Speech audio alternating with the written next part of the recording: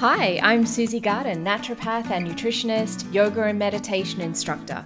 Welcome to the Wellness Glow podcast for women who want inspiring and practical solutions to feel abundant energy and vitality on the inside and look radiantly healthy on the outside. Each week, I talk all things gut health and mind-body connection. If you want to find out more about me, check me out at susiegarden.com. Welcome to the show. This week is part 2 of stress and gut health. And if you haven't listened to part 1, I really encourage you to just stop this podcast now. Even though I love having you here on the Wellness Glow, please stop and go back to the previous episode, part 1, because that will set the scene for this episode of the Wellness Glow. And I think listening to them both together will be just a really good big picture of the topic. So I'll see you later if you're going back to listen to part 1.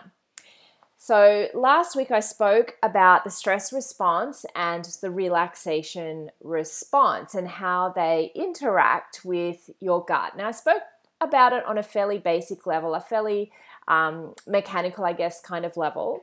And this week, I wanted to talk about the effect of stress on your gut microbiome. Now, the gut microbiome is something that probably you've heard of. It goes by a whole bunch of different names. You may have heard of microbiota. You may have heard of the good and bad bacteria that lives in your gut. It's generally spoken about in a lot of lay press. So I'm going to kind of assume that you just know of the gut microbiome as being the balance of good and bad bacteria in the gut. And we need that kept in balance to help our body functioning. And it's really interesting. The evidence in the gut microbiome has kind of grown exponentially over the past 10, 12 years, which really isn't a great deal of time in terms of research. When I used to work in the pharmaceutical industry and I used to go and work in the gastroenterology area, and we didn't talk much about the microbiome at all. And now it's like the master of our health, our physical health in terms of the way the body functions, but also our mental health, which we really didn't know this 10, 12 years ago, and there certainly wasn't a great deal of evidence to support it. But in 2007, I think it was, the Human Microbiota Project, I think it's called, was launched. You may have heard of the Human Genome Project, and that gave a huge amount of information about the human health and the human body and how the body operates with regard to our DNA. And now this, the Human Microbiota Project is all about studying the microbiome, the gut microbiome. So one of the big things I found really fascinating when I was learning about the gut microbiome is the fact that there are actually more bacteria living in our bodies than we have human cells, which I think is incredible. If you just think about that for a minute, in a way, this is not our microbiome. We are their human, which is kind of crazy. But we have loads of bacteria living in us. We have the gut microbiome, but we also have the skin. The skin is covered in bacteria. We have a microbiome in the genitalia area. We have bacteria everywhere, and this bacteria helps keep us healthy. It's there for a purpose, and it helps keep us healthy. And often there are certain illnesses that we can get that happen when the balance of that good and bad bacteria get a little bit out of whack. So, for example, in the gut, you have some strains. You may have heard of some strains called Lactobacillus and Bifidobacterium. I think you may have heard of these because they're in yogurt, and you hear about it in ads, and if you ever look at the labels on your yogurts, you will inevitably see bifidobacterium and lactobacillus. And there are a whole bunch of different strains of bacteria that come under each of those umbrellas, and there's plenty of others. And you may have also heard of E. coli. E. coli bacteria can be a cause of food poisoning, but in fact, E. coli is considered a beneficial bacteria in our gut. We just don't want to get it in our mouths because then it can make us sick. But if it's down in that lower end of the gut, it's actually helping.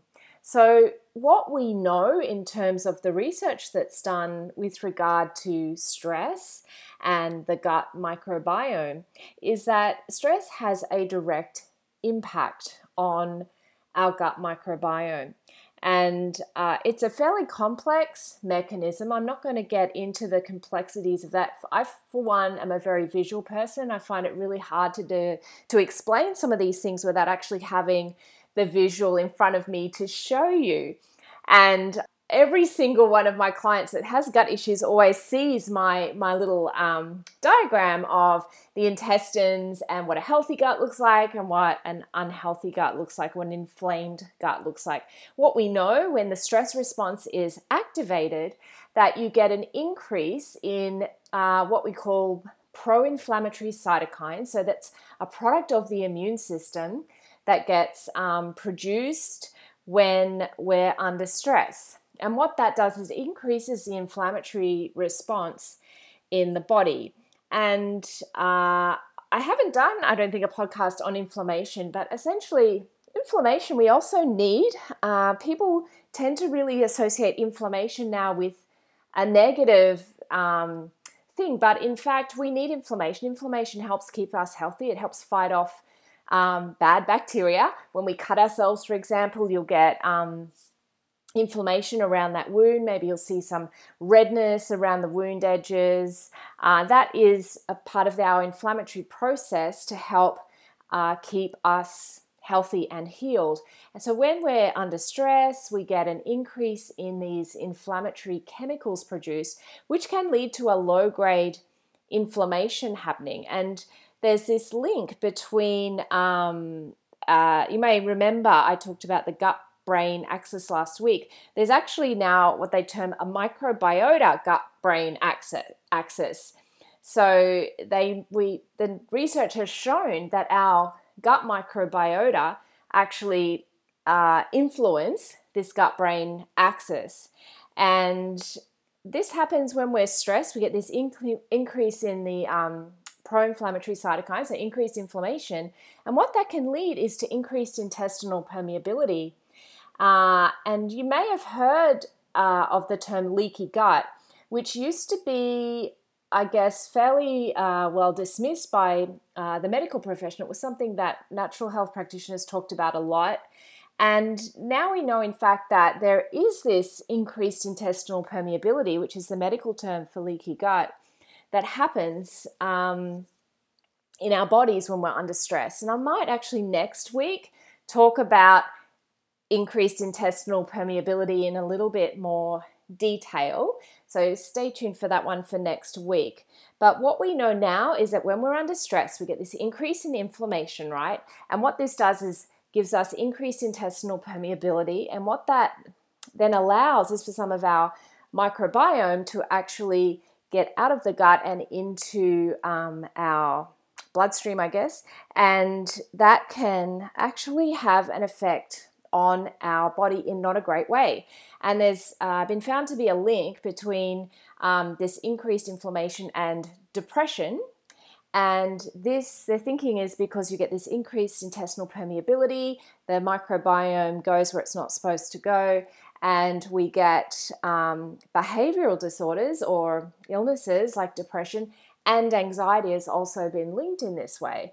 And there's also some research being done in post-traumatic stress disorder, which shows the similar sorts of things. So we have this impact on our gut microbiome. And in fact, where some of the elements of research are focusing on is how to use probiotics to treat people with depression, anxiety, and other mental health problems, which I think is amazing. And how awesome would it be if you could treat these illnesses with probiotics and therapy alone, and maybe some meditation as well, because there's plenty of evidence in meditation improving mental health, particularly stress, anxiety, depression, and PTSD.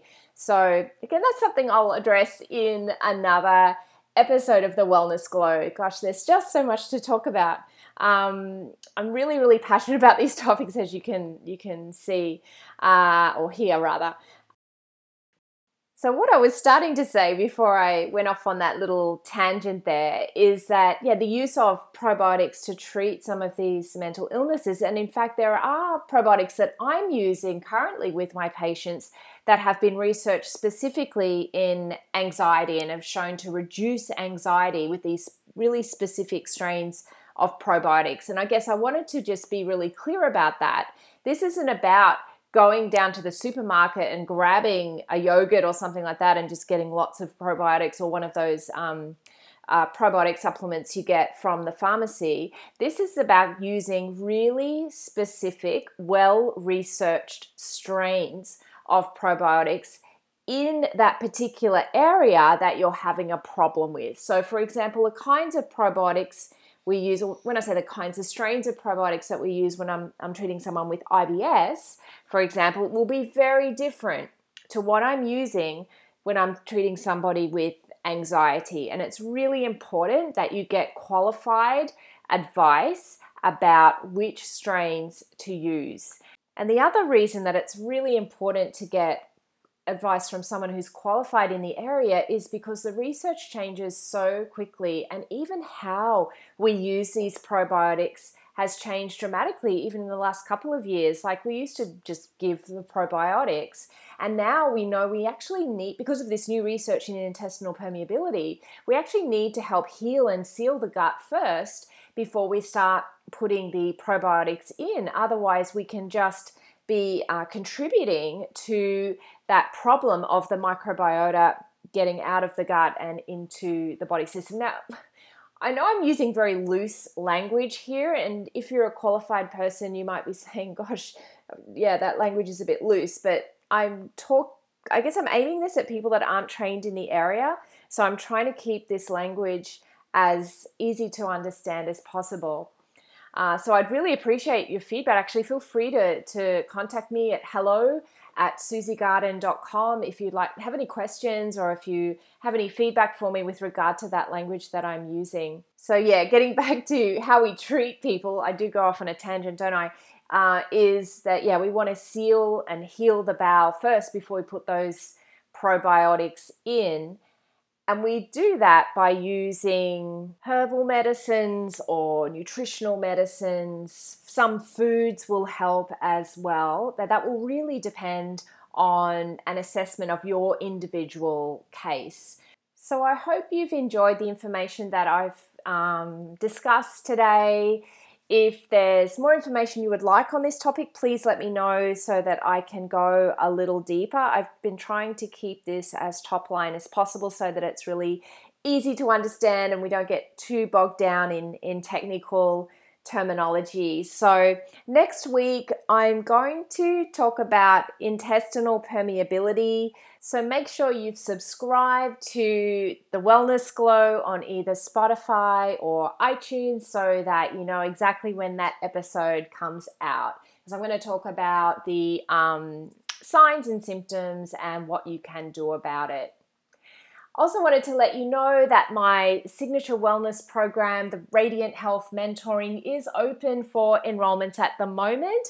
I have just one spot left in this awesome program. If you want to know more, you can email me, susie@susiegarden.com, or go to my website, susiegarden.com/Radiant Health Mentoring, and check it out. Thanks so much for joining me on The Wellness Glow. I loved having you here. See you again next week. Until then, take care and be well.